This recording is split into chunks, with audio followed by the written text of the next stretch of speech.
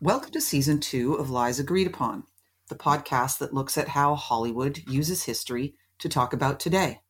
I'm Leah Parody. And I'm Brian Krim.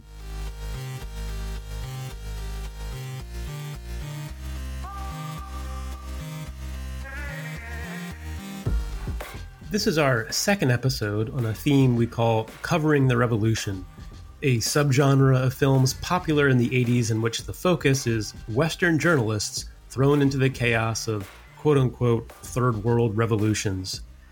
These men, mostly, are unorthodox, ambitious, arrogant, but usually good-hearted professionals who want to bring truth to an ignorant audience and force some measure of accountability on indifferent governments, usually the West. Last episode, we covered revolutions in Central America and discussed Oliver Stone's Salvador, which came out in 1986, and a film directed by Roger Spottiswoode called Under Fire, which came out in 1983. Today, we're going to Asia and breaking down two more movies that came out in the early 1980s that feature journalists and revolutions. We have Australian director Peter Weir's The Year of Living Dangerously, which was released in 1982, and the unforgettable docudrama The Killing Fields, directed by Roland Joffe, which came out in 1984. The Year of Living Dangerously is based on a novel, but it recreates Indonesia's descent into revolution and genocide in the mid-1960s very well. And The Killing Fields, of course, centers on the real-life ordeal of Dith Pran, a Cambodian journalist and the interpreter for New York Times journalist Sidney Schamberg. The film shows us the horrors of the Khmer Rouge takeover of Cambodia and the subsequent genocide that took place between 1975 and 1979.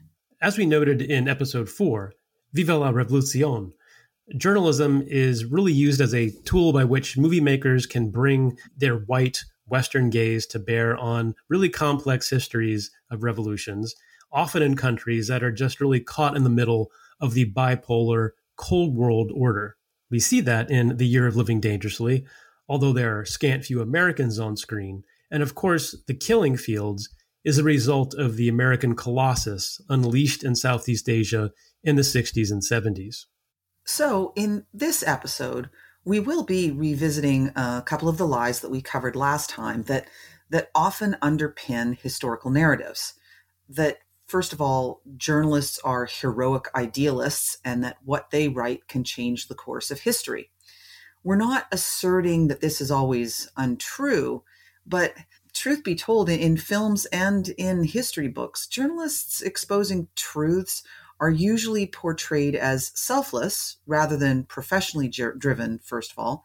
And more importantly, the impact of the revelations that they sometimes provide can be overstated. After all, history doesn't usually record the 1,000 times a journalist publishes something and nothing changes. We only remember the rare time, like Watergate, when their investigations actually do result in some sort of action. And those two lies are definitely in our films this episode. The third lie, though, is specific to just this episode, and that's more of a sin of omission than of action. We talked last time about how complex stories of global geopolitics get simplified to fit into, 2 hours of coherent storytelling, although with maybe Salvador, maybe not so coherent. But you have to cover 2 hours of storytelling, and that curious journalists are trying to make sense of it all, and they're used really to stand in for the audience, who also needs to make sense of it. But what also often gets lost in the simplifying process is the long-term impact of Western imperialism, centuries of it, particularly in the case of stories about revolution or counter-revolution. Yes, because when the story just opens with the revolution or the immediate lead up to it, the reasons for that revolution are treated more like forces of nature or just often, unfortunately, Black or brown people behaving emotionally and destructively. And in the legacies of imperial exploitation and colonial oppression, in other words, the real causes of most revolts and uprisings, are often left unaddressed or, at worst, even unmentioned. Right. And that's why we named our episode after a quote by Kumar, a character in The Year of Living Dangerously, who summed up this frustration with imperial attitudes ruining Indonesia. He says, Westerners don't have answers anymore. And a key reason why we've chosen both these films is their admirable attempts to properly embed the root causes into the story and the ways in which they still manage to decenter the lives and motivations of the actual revolutionary. And as always, we will begin by recapping our films. And you know what? These movies are almost 40 years old, so I think we're just going to say, get over your spoiler alerts. Go and watch the movie.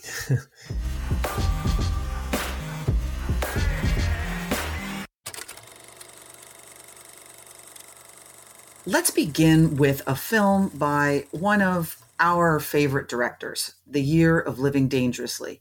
Peter Weir is certainly no stranger to taking on historical topics using a critical lens. He was crucial to the Australian New Wave movement, and one of his earliest breakout movies into a broader audience outside of Australia was the epic historical drama Gallipoli that he made a year before The Year of Living Dangerously, also with Mel Gibson. And his other celebrated historical film is one of my all-time favorites, Master and Commander, The Far Side of the World, which came out in 2003. Yeah, that's an amazing one. I almost forgot about that he was behind that. Weir has an impressive filmography, including Witness, The Mosquito Coast, Dead Poets Society, and The Truman Show. The Year of Living Dangerously was written by Weir and David Williamson. The screenplay adapts the novel by Christopher Cook. And the cast is superb. And we're going to, again, sort of leave aside who Mel Gibson has become and instead talk about who he was way back then. I mean, who knows? Maybe he was the same person and we just didn't know.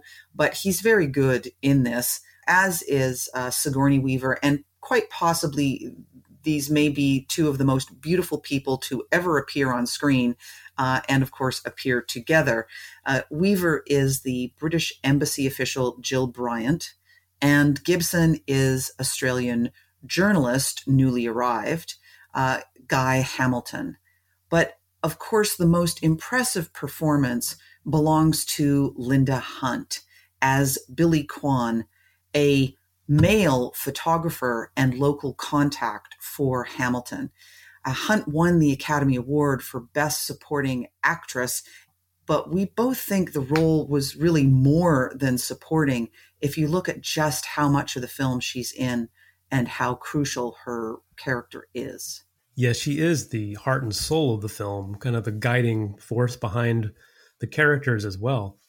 The rest of the cast is great. Michael Murphy, who actually was in Salvador, a film we talked about last episode, is a positively loathsome American journalist. Bembel Roko is Kumar, the Indonesian working for Hamilton and the Australian Broadcasting Service. He happens to be a secret Communist Party member as well.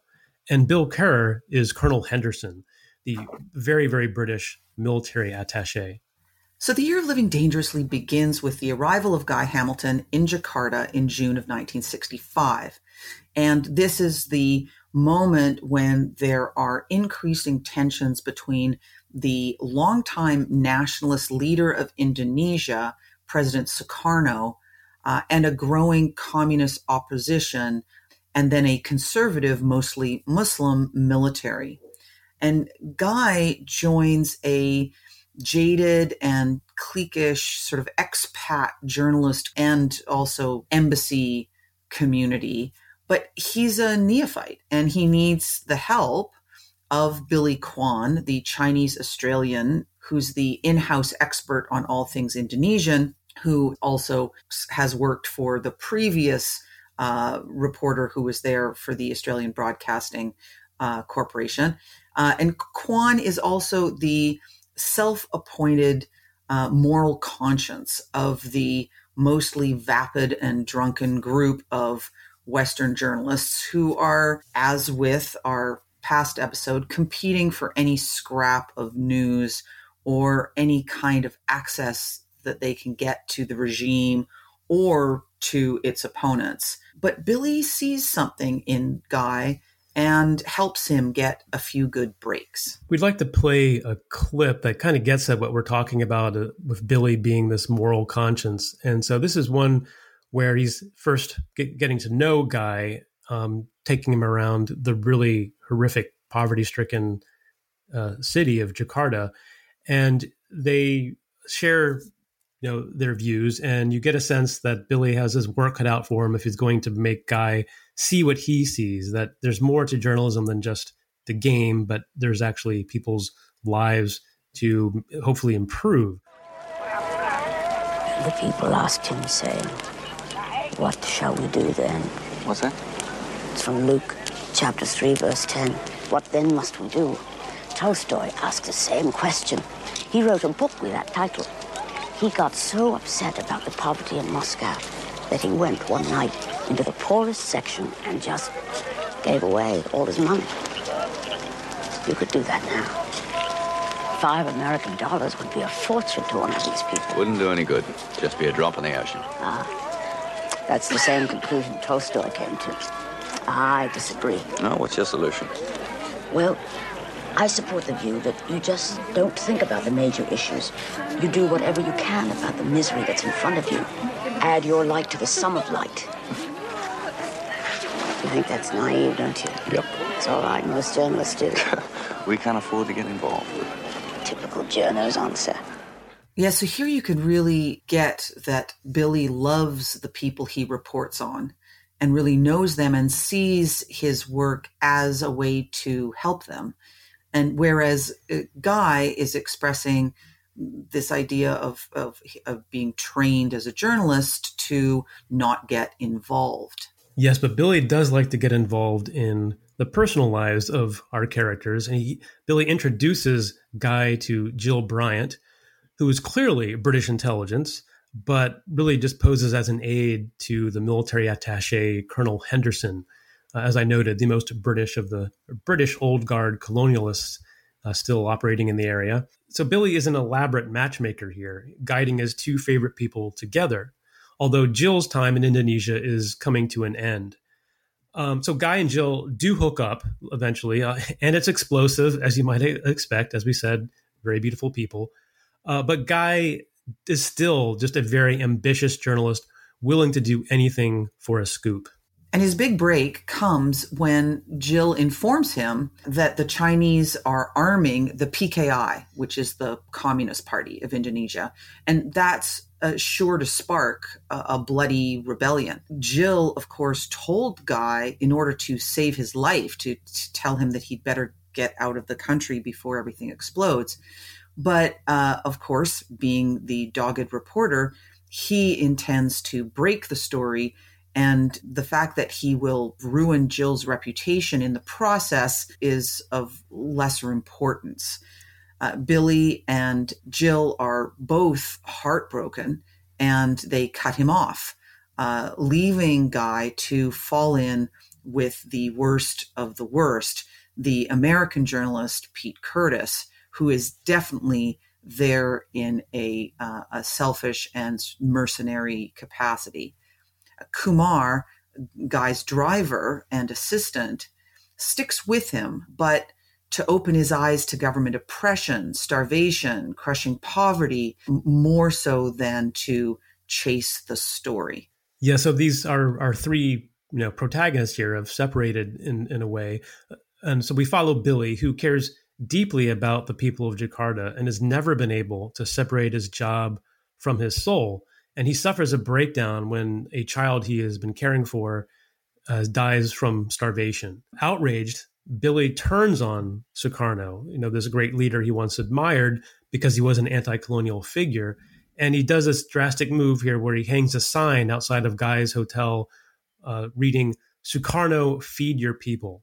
And for this simple act, Billy is thrown off the balcony by police. Guy stumbles upon this horrific scene, and it forces really him and Jill to reconcile over really their shared sorrow of this person who they didn't know, honestly, how much it meant to them. Yeah, let's play a clip here that is Billy confronting Pete Curtis and another British journalist, really just moments before he takes this fatal step of openly opposing Sukarno, who he once saw as the post-colonial hope.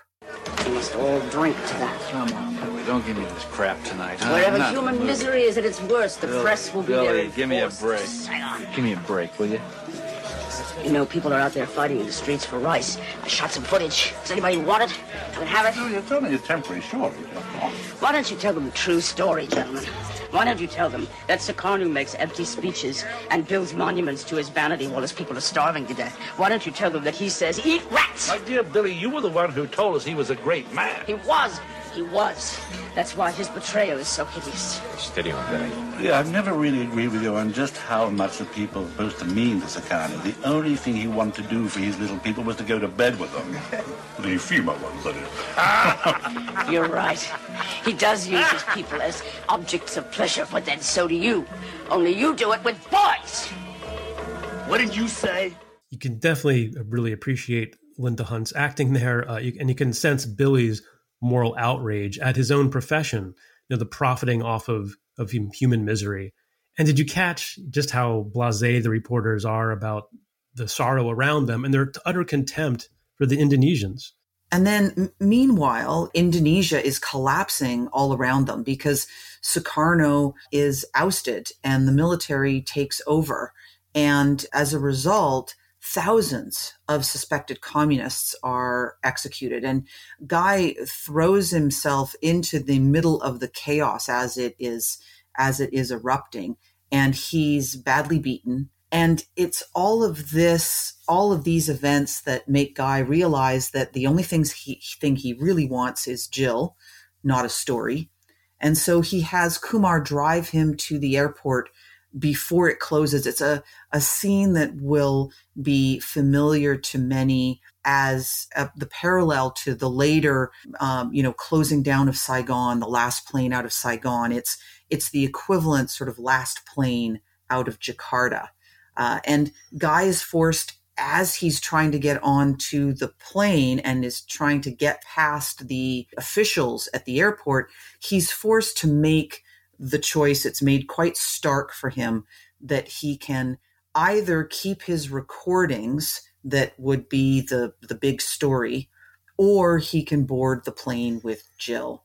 And ultimately, he leaves his bags at the inspection station and barely makes it to the plane, embracing Jill on the tarmac. Of course, not only has he left behind these bags that contain these recordings that could have sort of made his career, but he's also leaving Kumar, left to live with the consequences of the bloody civil war that's going to come, and that is the legacy of really Western imperial actions that have caused all of this instability to begin with. Yes, and we have to remind you that this is a film that's taking place in the mid-1960s, before just the full catastrophic effects of the Vietnam War unfold in the region. And so our second film, The Killing Fields, takes place really at the end of that war, the Vietnam War, and some of the consequences that come from the way it concluded. The Killing Fields comes out a few years after The Year of Living Dangerously in 1984. And I think, you agree, it deserved its critical success, including 7 Oscar nominations and 3 wins for editing, cinematography, and most notably, Best Supporting Actor Farhang S. Noor. The Killing Fields also won 8 BAFTA awards, including Best Film. The film was directed by British director Roland Joffe, who also directed The Mission, The Scarlet Letter, and Fat Man and Little Boy, which is a film starring Paul Newman about the Manhattan Project. Bruce Robinson adapted The Killing Fields for the screen. And the cast is wonderful, especially, of course, Hang Noor as Dith Pran, who is the real life. Of course, all of these people are real people or composites for the sake of narrative flow. Hang Nor is Dith Pran, the Cambodian translator and journalist who endured nearly 4 years of hell in a Khmer Rouge camp. And now Nor himself was actually a doctor, not a professional actor. And this was his first, and I'm not sure if it was his only, but it was certainly his biggest acting role. And he was cast because he lived this experience too. He survived 3 camps by virtue of his medical expertise. And like Pran, Nor escaped and made his way to a Red Cross refugee camp. Sam Waterston plays Sidney Schamberg, who was the Pulitzer Prize-winning journalist for the New York Times, who got his Pulitzer largely because he was able to rely on Dith Pran for access to the stories that put his name on the front page. While Waterston and Nor are the focus, there is a great supporting cast. John Malkovich is a photojournalist, Al Rokoff, who also is a real person. Julian Sands plays a British journalist, John Swain. Craig T. Nelson, Coach, plays an American military advisor to perfection. And Spalding Gray, the terrific writer, actor, just all-around talent, is in a small role, but a memorable one, as a U.S. consul in Cambodia. Yes, and of course, Spalding Gray then wrote the one-man stage play, Swimming to Cambodia, that was based on his experiences filming The Killing Fields. That's also something definitely worth watching. The Killing Fields begins in May of 1973, a few years after Nixon unofficially expands the Vietnam War into Cambodia, sort of chasing the Viet Cong across the border into Cambodia. The Killing Fields begins in May of 1973, a few years after Richard Nixon has unofficially expanded the Vietnam War into Cambodia, sort of chasing the North Vietnamese across the border, as that is where part of the Ho Chi Minh Trail is located. And this incursion into Cambodia, secret to the Americans, is destabilizing the country. And it is enabling the communist insurgent group, the Khmer Rouge, to really begin mounting a successful campaign in the countryside. And Sidney Schamberg arrives in Phnom Penh and immediately demonstrates his tendency to be an impatient prima donna, snapping at his immensely talented interpreter and journalist in his own right, Dith Pran. Right, and so Pran has to immediately, show his worth, and he takes Sidney to see the bloody aftermath of a errant B-52 bombing in a nearby town, breaking the embargo put in place by the American military attaché Craig T. Nelson. So we immediately see how U.S. dissembling and indifference to the fate of Cambodia is fueling the tragedy to come and creating a lot of chaos even before the Khmer Rouge are on the march. We also see that Sidney is kind of like Guy Hamilton because he's driven by ego and a very jaded view of his profession. Despite that, Pran and Sidney begin to sense the escalating danger posed by the Khmer Rouge as they witness the executions of rebels. And then the film jumps ahead to 1975 when the Khmer Rouge are, by this point, right outside the capital. And the sort of Western expat community in the embassies are panicking and trying to get out if they can. And at this moment, it's very clear that Pran and his family are in danger. And while Sidney is trying to secure safe passage and succeeds for Pran's family, Pran, devoted both to his profession and to Sidney personally, chooses to stay behind. Yes, he does choose to do that. But it has to be said, I think Sidney seems to guilt Pran into staying as well, since they are on the brink of another big headline. I mean, they're the ones who are going to witness the sack of the city, the capital. And soon after that decision, Pran and a few Western journalists are actually captured by the Khmer Rouge and face certain execution. And only Pran's fast thinking saves them, and everyone gather themselves and retreat to the French embassy, which is the last one still open. And it's kind of funny, if you even see the poor Soviets are manhandled by the Khmer Rouge as they join their Western colleagues. And I think that's kind of underscores a point that the Khmer Rouge are not your average communists here. They look at the Soviet Union and the Chinese and the North Vietnamese as just impure communists. And so they don't think anything about beating up on the Soviets the same way they would, an American or a Frenchman. Yes. And because the film has done such a great job of establishing this sort of kind of homicidal purity among these forces, many of whom are extremely young. And so you get very much the sense of like the child soldiers in various African conflicts, of people who are sort of indoctrinated at such a young age that they're really kind of stripped of their humanity. When there is danger in this film, you really believe that people are in danger. So the scenes that then take place inside the embassy compound are extremely harrowing because everyone knows that Pran is a dead man as soon as they leave. The Khmer Rouge has demanded that all Cambodians be handed over. And the French ambassador, in, again, this kind of wonderful display of imperial disregard for, the legacies of what your imperial past has wrought on, the Indochina that you were once ruling over. And Pran's friends, they try to forge a passport, but the deception fails, and we see Pran disappear in the mass of Cambodians who are marched out of the capital and into an uncertain fate in the countryside, but we're all pretty confident of what is going to happen to him. Yeah, so that's where we flash forward a few months where Sidney, he's back in New York, desperately searching for Pran, from afar, and also caring for his family who have, now reside in San Francisco. But Pran, when it goes back to his scenes, is clearly in hell. And during the full effect of the Khmer Rouge's insane dystopian vision called Year Zero.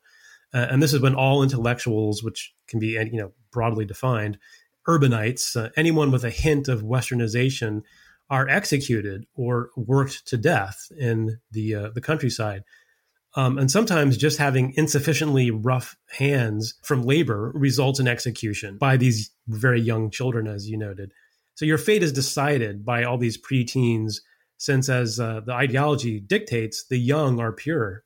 Yes, and here's where we kind of get into Pran's mind as he's having this experience, and the way that they have done this in the film to try and get at his internal life during this ordeal is they have him dictating a letter to Sidney in his head about the re-education that he is supposed to be undergoing during this time.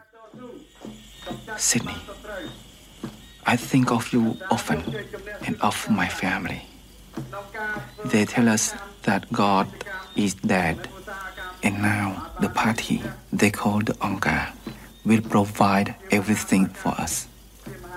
He says Angkar has identified and proclaims the existence of a bad new disease, a memory sickness diagnosed as thinking too much about life in pre-revolutionary Cambodia. He says we are surrounded by enemies. The enemy is inside us. No one can be trusted. Angkar. We must be like the ox and have no thought except for the party. No love, but for the Angkar.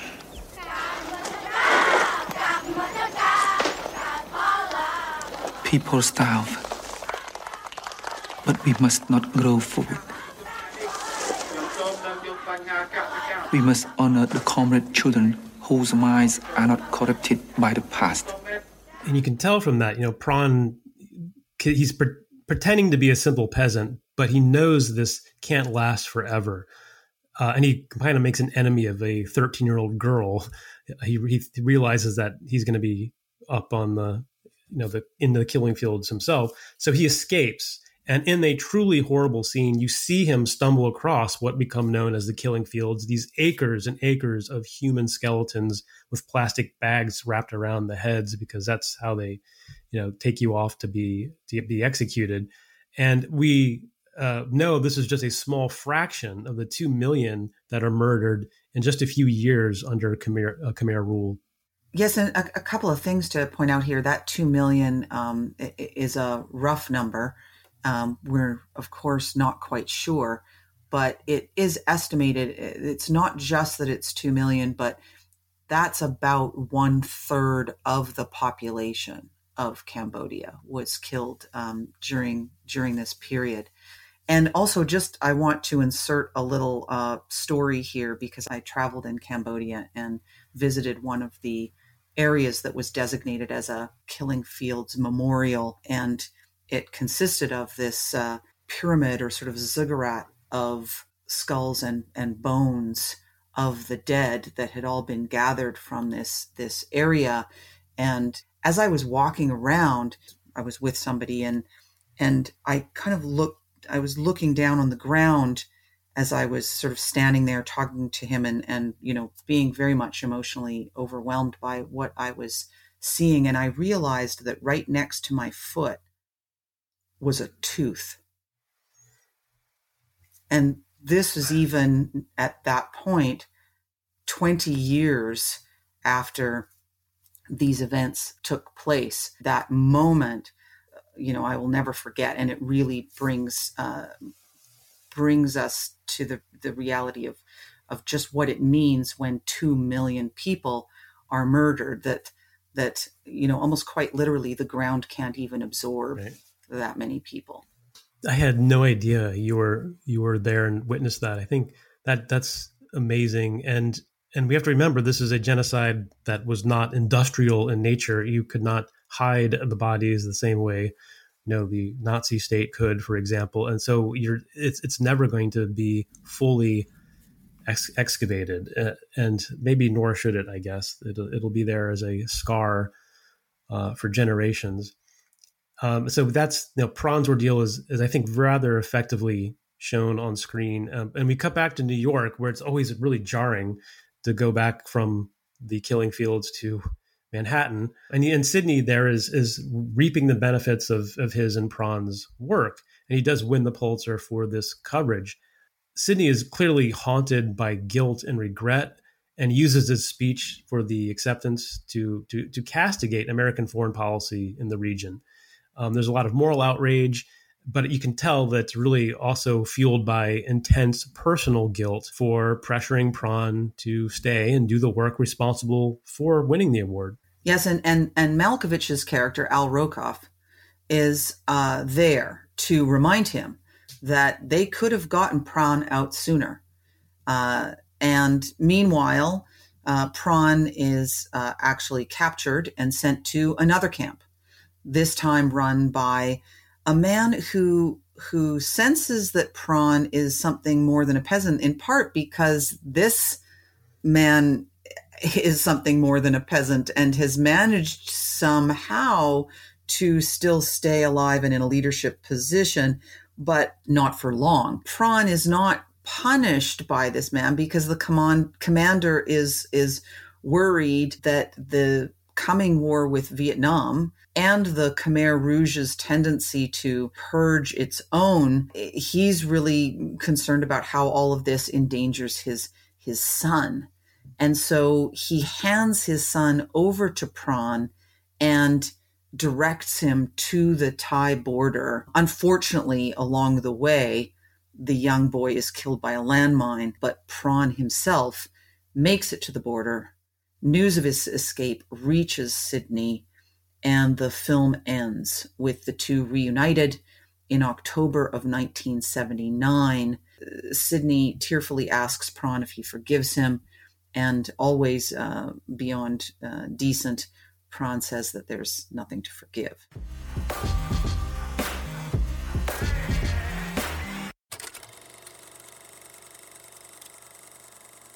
We recorded this episode in 2 separate sessions. Normally we don't, but when we originally recorded in late July 2021, no one outside of the intelligence community could have anticipated how quickly the corrupt and fragile regime in Afghanistan would fall to the Taliban. We were treated to harrowing stories of desperate Afghanis with ties to U.S. forces, and of course thousands of women and girls fearful for their lives and futures in a Taliban state attempting to flee the country. I'm sure many of us saw or circulated the photos comparing the last chopper out of Saigon from April 1975 and the chopper in Kabul also hovering over the U.S. Embassy. It seems things have come full circle. As I watched this story unfold over hours, and it was really that fast, I thought about the scene in the killing fields with the Westerners holed up in the French embassy trying to help Dith Pran evade capture. How many Afghanis were in this position? Also, did we learn anything from the last time we had done this ourselves? Without debating the proper use of force after 2001 versus the wholly disastrous and criminal invasion of Cambodia in 1970, the imperial conceit behind both seems clear. Propping up weak, corrupt, and unpopular regimes with foreign money and aid is a losing proposition. Our 2 films chronicle 2 separate examples of this, one in 1965 and the other in 1975.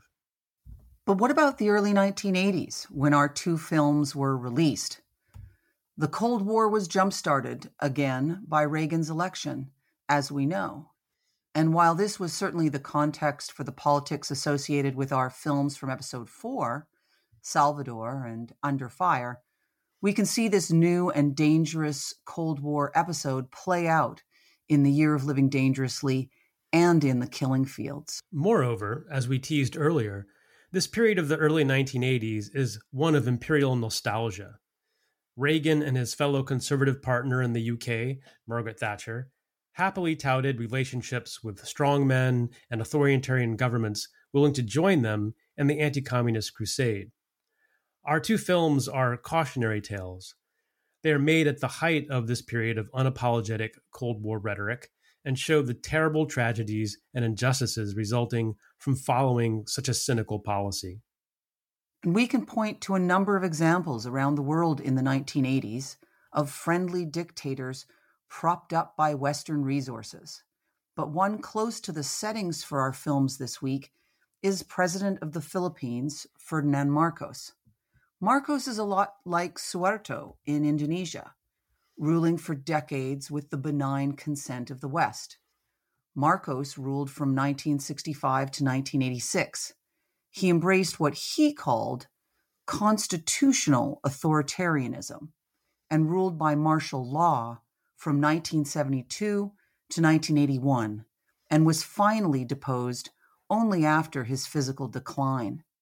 He waged a terrible counterinsurgency against communists, but in reality, against anyone opposed to him, and finally went a little too far for the West by assassinating the opposition leader Benigno Aquino in 1983. Yeah, that's right. And that's finally when Reagan distanced himself from Marcos in 1984, but only because the optics were so bad. No, let's not forget Imelda Marcos's extravagant shoe collection. Marcos finally left when the country mutinied in the so-called EDSA revolution in February of 1986, after Marcos tried to steal the most recent election from Corazon Aquino, widow of the slain opposition leader. And even then, the Marcosos were allowed to live in the lap of luxury in Hawaii. So much for consequences. Let's play a report from this week with David Brinkley about this moment, because it sure reminds me of the fast-moving events depicted at the end of The Year of Living Dangerously, which, in turn, remind us of the fast-moving events that we have so recently been witness to in Afghanistan. And like what has just happened in Afghanistan, what happened to Marcos was really a long time coming. It's all changing by the minute, but from our open line to the Philippines, here's what is happening now. there is a mutiny, military and civilian, against President Marcos and his government. The defense minister of the Philippines and the second in command of the army are holed up in a fort surrounded by friendly troops demanding that Marcos resign. The fort is surrounded by civilians also, including women, Catholic priests, nuns, supporting the mutiny. First, a report from Manila from ABC's Jim Laurie. The standoff between rebellious military elements and Marcos loyalists began Saturday. The defense minister, Juan Ponce Enrile, and the deputy chief of staff, General Fidel Ramos, leading the reformists, had decided on mutiny against President Marcos. As of now, I cannot in conscience recognize the president as the commander-in-chief of the armed forces. I call upon now everyone who is imbued with a sense of justice and respect for the law to disobey the orders given to them. The two, both longtime friends and Marcos supporters, both accused the president of cheating Corazon Aquino out of victory in the elections 2 weeks ago. The mandate of the people, they said, rightfully belonged to Aquino. And soon after all this chaos, we have Ronald Reagan welcoming Corazon Aquino to the Rose Garden like he wasn't the guy who kept Marcos flush with U.S. aid and tacit support for decades, or just one of many presidents, just being the last one. You know, c'est la vie. And remember, if Vietnam was a legacy of French imperialism and then American, and Indonesia was a legacy of Dutch imperialism, although the British characteristics in The Year of Living Dangerously also stand in quite well, the Philippines is forever tied to American imperialism in the early 20th century. We fought a vicious war of our own in the country in the early 1900s and remained there through World War II and the entire Cold War. We still play nice with obvious lunatics like the current president, Rodrigo Duterte, and China is still there, right? So game on. I think it's appropriate to end this section with President Biden's remarks on the day things really fell apart in Kabul. They are instructive and demonstrate that, for all his administration's fault in executing the withdrawal, and there were many, he at least seems to be breaking a cycle. I think it takes courage just to say no more. I stand squarely behind my decision. After 20 years, I've learned the hard way that there was never a good time to withdraw U.S. forces. That's why we're still there. We were clear-eyed about the risks. We planned for every contingency, but I always promised the American people that I would be straight with you. The truth is, this did unfold more quickly than we had anticipated. So what's happened? Afghanistan political leaders gave up and fled the country. The Afghan military collapsed. If anything, the developments of the past week reinforced that ending U.S. military involvement in Afghanistan now was the right decision. American troops cannot and should not be fighting in a war and dying in a war that Afghan forces are not willing to fight for themselves. Our mission in Afghanistan was never supposed to have been nation building. It was never supposed to be creating a unified, centralized democracy. Our only vital national interest in Afghanistan remains today what it has always been, preventing a terrorist attack on America's homeland. I'm now the fourth American president to preside over war in Afghanistan, 2 Democrats and 2 Republicans. I will not pass this responsibility on to a 5th president. I will not mislead the American people by claiming that just a little more time in Afghanistan will make all the difference. Nor will I shrink from my share of responsibility for where we are today and how we must move forward from here. I am President of the United States of America, and the buck stops with me. And with that, we end this additional insert recording that we made after the original recording of this episode. And so what you'll be hearing from this point on is again that original recording.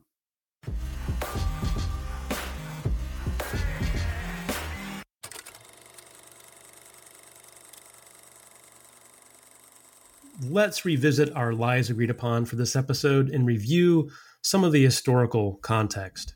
The first lie is about the persistent and often pernicious myth of heroic journalism. I think The Year of Living Dangerously is pretty good about exploding that myth. Guy Hamilton is never heroic as a journalist, just finally true to himself by getting on a plane with Sigourney Weaver. And, who wouldn't do that? The rest of the press corps in the film, aside from Billy, is degenerate and worthless. The Killing Fields is honest about demystifying Sidney Schonberg, who is talented and empathetic in his own Western way, but he's also still vain and ambitious. Prawn is pretty heroic, we have to say, but not because he's a journalist. It's worth emphasizing that we're focused on these representations of journalists, not because we just want to shit on journalists and point out that they're human. It's because Western democracy love to hold up the free press as proof of their righteousness, but only when it suits them. Governments, politicians, and the ubiquitous pundits are happy to abandon this ideal the second the press is actually doing its job and their coverage becomes critical or inconvenient. And institutions of power work to undermine the press whenever they can through the grinding demands of the free market. And that's really what we're wanting to call attention to in our discussion here. The second lie, that the Western readership cares and that what journalists publish can kind of change the course of history, and so governments can be held accountable for their foreign policy actions. We definitely get, no sense of this in The Year of Living Dangerously. The ABC, the Australian Broadcasting Corporation, is really just this kind of distant thing, and you get these scenes of Guy, speaking his coverage into a microphone, and this sense that this stuff just sort of goes out into the ether and that it doesn't really have any kind of consequence to it. We heard Billy Kwan's idealistic vision of what journalism can do to shine a light on poverty and corruption, but really Guy and the others want scoops to build a career. People are constantly talking about wanting to get to Saigon, right? Like that, because it's 1965 and there's this sense that Vietnam is going to be the place to be, to have the story. And that, really kind of still sounds like Boyle wanting to get back to El Salvador because he's sure that that's where the hottest news scoops are going to be. And we really at the end just get a sense that nothing that Guy is reporting is going to change events on the ground. Really, Indonesia is just another domino to fall, and that's how it gets reported. Yeah, that is true. I think The Killing Fields is a little different. Good reporting exposed not only the secret war in Cambodia and the criminally stupid policies that gave us Vietnam a few years before that with, the Pentagon Papers, but obviously Watergate too. And so Sidney Schonberg is living through the golden age of journalism, and he was part of it, deservedly. But we also see in this film how that sausage is made. It's on the backs of people whose names you don't always remember. Sometimes means leaning on your heart, on your local talent, pretty roughly, like Prawn. And when they fall over and become casualties in the quest for relevance, it's Schonberg who gets the award and Prawn who suffers the fate of being indigenous to the region that Schonberg is just passing through. Yeah, I think that's one of the things that we definitely wanted to get at here is this idea that journalism is also portrayed as, in many ways, a kind of lone activity. And both of these movies, far better than those in the previous episode, they do give space and time to the people who are the indigenous people who make these journalists successful. And that, I think, is something worth mentioning. Obviously, in the case of The Killing Fields, it's happening because it's Dith Prawn's story that makes this such a compelling story, not Schonberg's. And in The Year of Living Dangerously, obviously, it comes from a novel, but the characters that are the locals who are the drivers and are the informants and are the insiders who know who to speak to. Kwan gets Guy an interview with the head of the Communist Party. And then the fact that his local assistant, Kumar, is a member of the Communist Party. And so we're actually reminded that these people have lives separate from the agenda of these Westerners who arrive, that these Westerners have arrived in the midst of this very big, complicated local history, and that they're really just tourists and dilettantes in the grand scheme of things. And you do get more of a sense, I think, in these two movies that there are these locals who have these, rich lives where there are real consequences for them that aren't felt by these Western journalists that kind of come and go. No, I think that really does come through here. And it gets to the third lie, or theme, as we agreed to describe it, which is about imperialism and revolutions, specifically in this Asian context.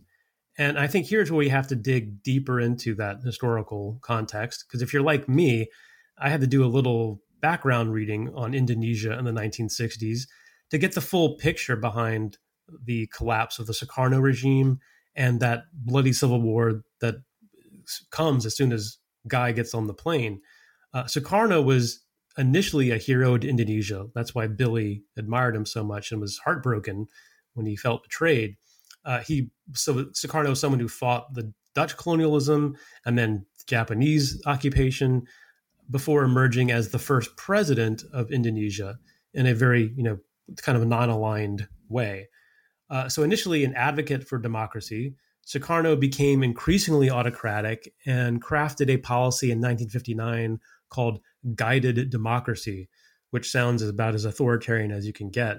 And what it was really about is suppressing instability, of which there's quite a lot in Indonesia because of all the ethnic and religious conflicts. But it really was just a ruse to bring more power into the executive, that is himself. And Sukarno pushed Indonesia to the left, which provided cover for the PKI, which is the Communist Party. And so the story is complicated because Sukarno starts out as this pro-democracy and non-aligned leader who then becomes more autocratic and at the same time then begins to align more with the Soviet Union and China.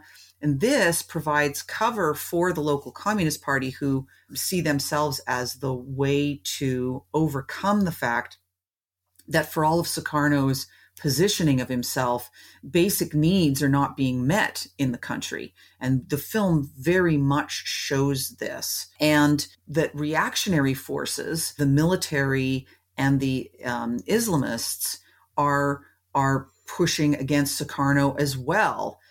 They want to remove him and liquidate the PKI, the communists, in sort of one fell swoop. And this whole complex interconnection of these three groups, all with their own particular interests, this is the background that all of the action that we're watching is taking place against. And so that's why the culmination of the movie is this coup that is mounted by the generals in the military. Now, it fails to remove Sukarno at first, but by 1967, the generals were in charge, the PKI was massacred, and a new leader, Suharto, a dictator who remained in power until 1998, largely because in this bipolar world order, the United States propped him up and looked the other way in the name of Cold War exigencies. The Killing Fields, though, is probably more familiar to audiences, but I think most of the coverage about Cambodia usually just concerns the U.S. role in enabling the Khmer Rouge in its gamble to win a more favorable outcome in Vietnam. What I like about The Killing Fields is, for once, we actually get some sense of who the Khmer Rouge were, what they believed, and how horrific life was under their short but genocidal reign. It actually made me even angrier about U.S. foreign policy because we made it happen. The Khmer Rouge filled a void we created, and instituted the most total of total revolutions we could possibly imagine. The film attempts to give us some background to what brought the Khmer Rouge to power in the first place, which is the U.S. invasion of Cambodia along the border of South Vietnam and the U.S. indiscriminate bombing of supposed Viet Cong staging points or safe havens inside the country. So Schomburg is safely ensconced in his Manhattan apartment in 1978, mind you, watching footage on what has to be one of the first VCRs ever.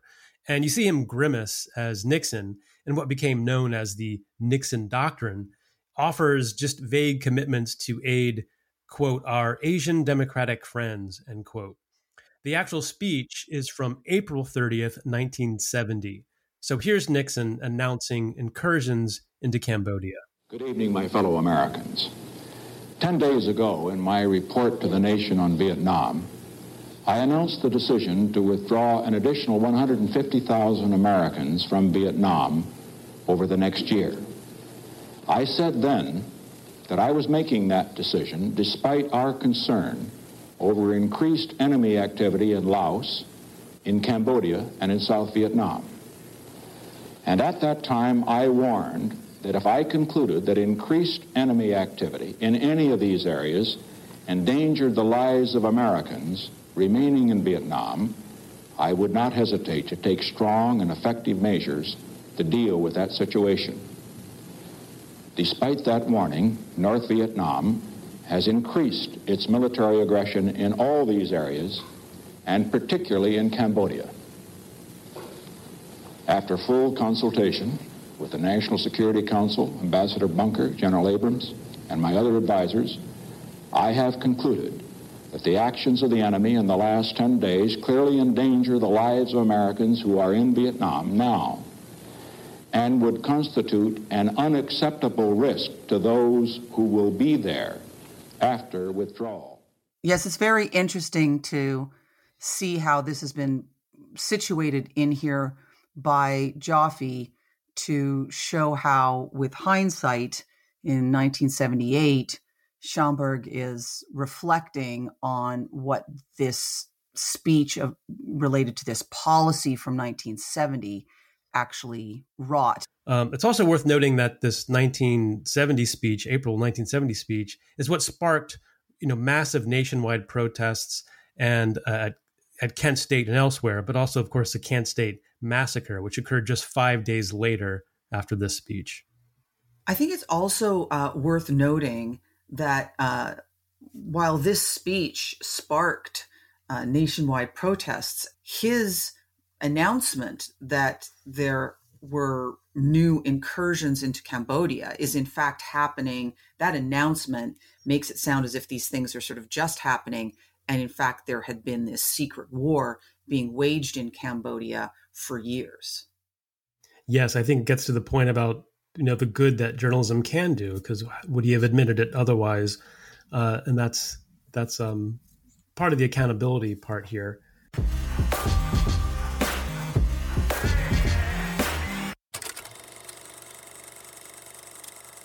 So as you can hopefully appreciate from what we've been saying through these sort of complex recitations of the historical events, that really kind of that's the point, is that the events that are at the center of our films in this episode are directly linked to imperial legacies, and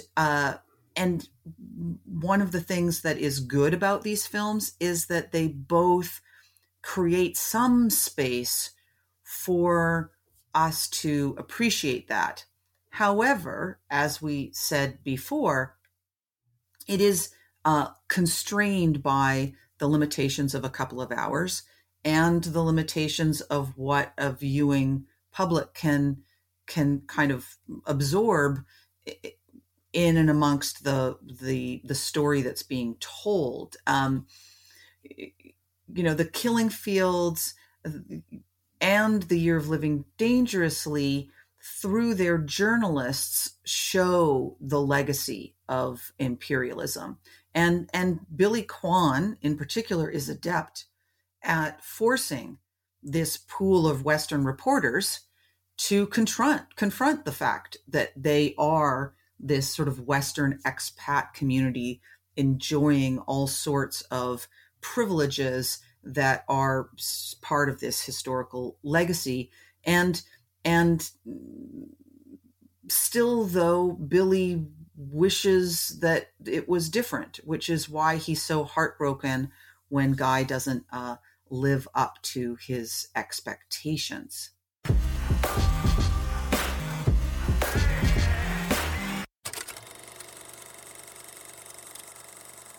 So I think now it's time for our recommendations to wrap up. And I think you got the sense that we really admire and enjoyed both these films, maybe a little bit more than we did the ones in episode 4. Brilliantly directed and powerful stories. They do strike a balance, more or less, between contextualizing these revolutions and putting the stories of the people who are living through them on the ground a little more up front than most films about the subjects do. And I highly recommend both. And I obviously the Academy Awards and the BAFTAs and the rest of the critical community agree, which is not a big surprise. But if you somehow slept on these, or it's been a while since you've seen them, revisit. Absolutely. I was actually it was very interesting because I remember, I mean, I don't know, you wouldn't want to say that you loved The Killing Fields because it's a bit of a grueling experience, but I remember loving, or at least greatly admiring, these movies when they came out. But it is really interesting to see how well they hold up, and so I would also absolutely recommend both of these movies. So we hope that you enjoyed this revisiting of these two movies. And also, we hope that you will join us for our next episode, where we look in another way entirely at the concept of revolts, revolutions, insurrections, etc.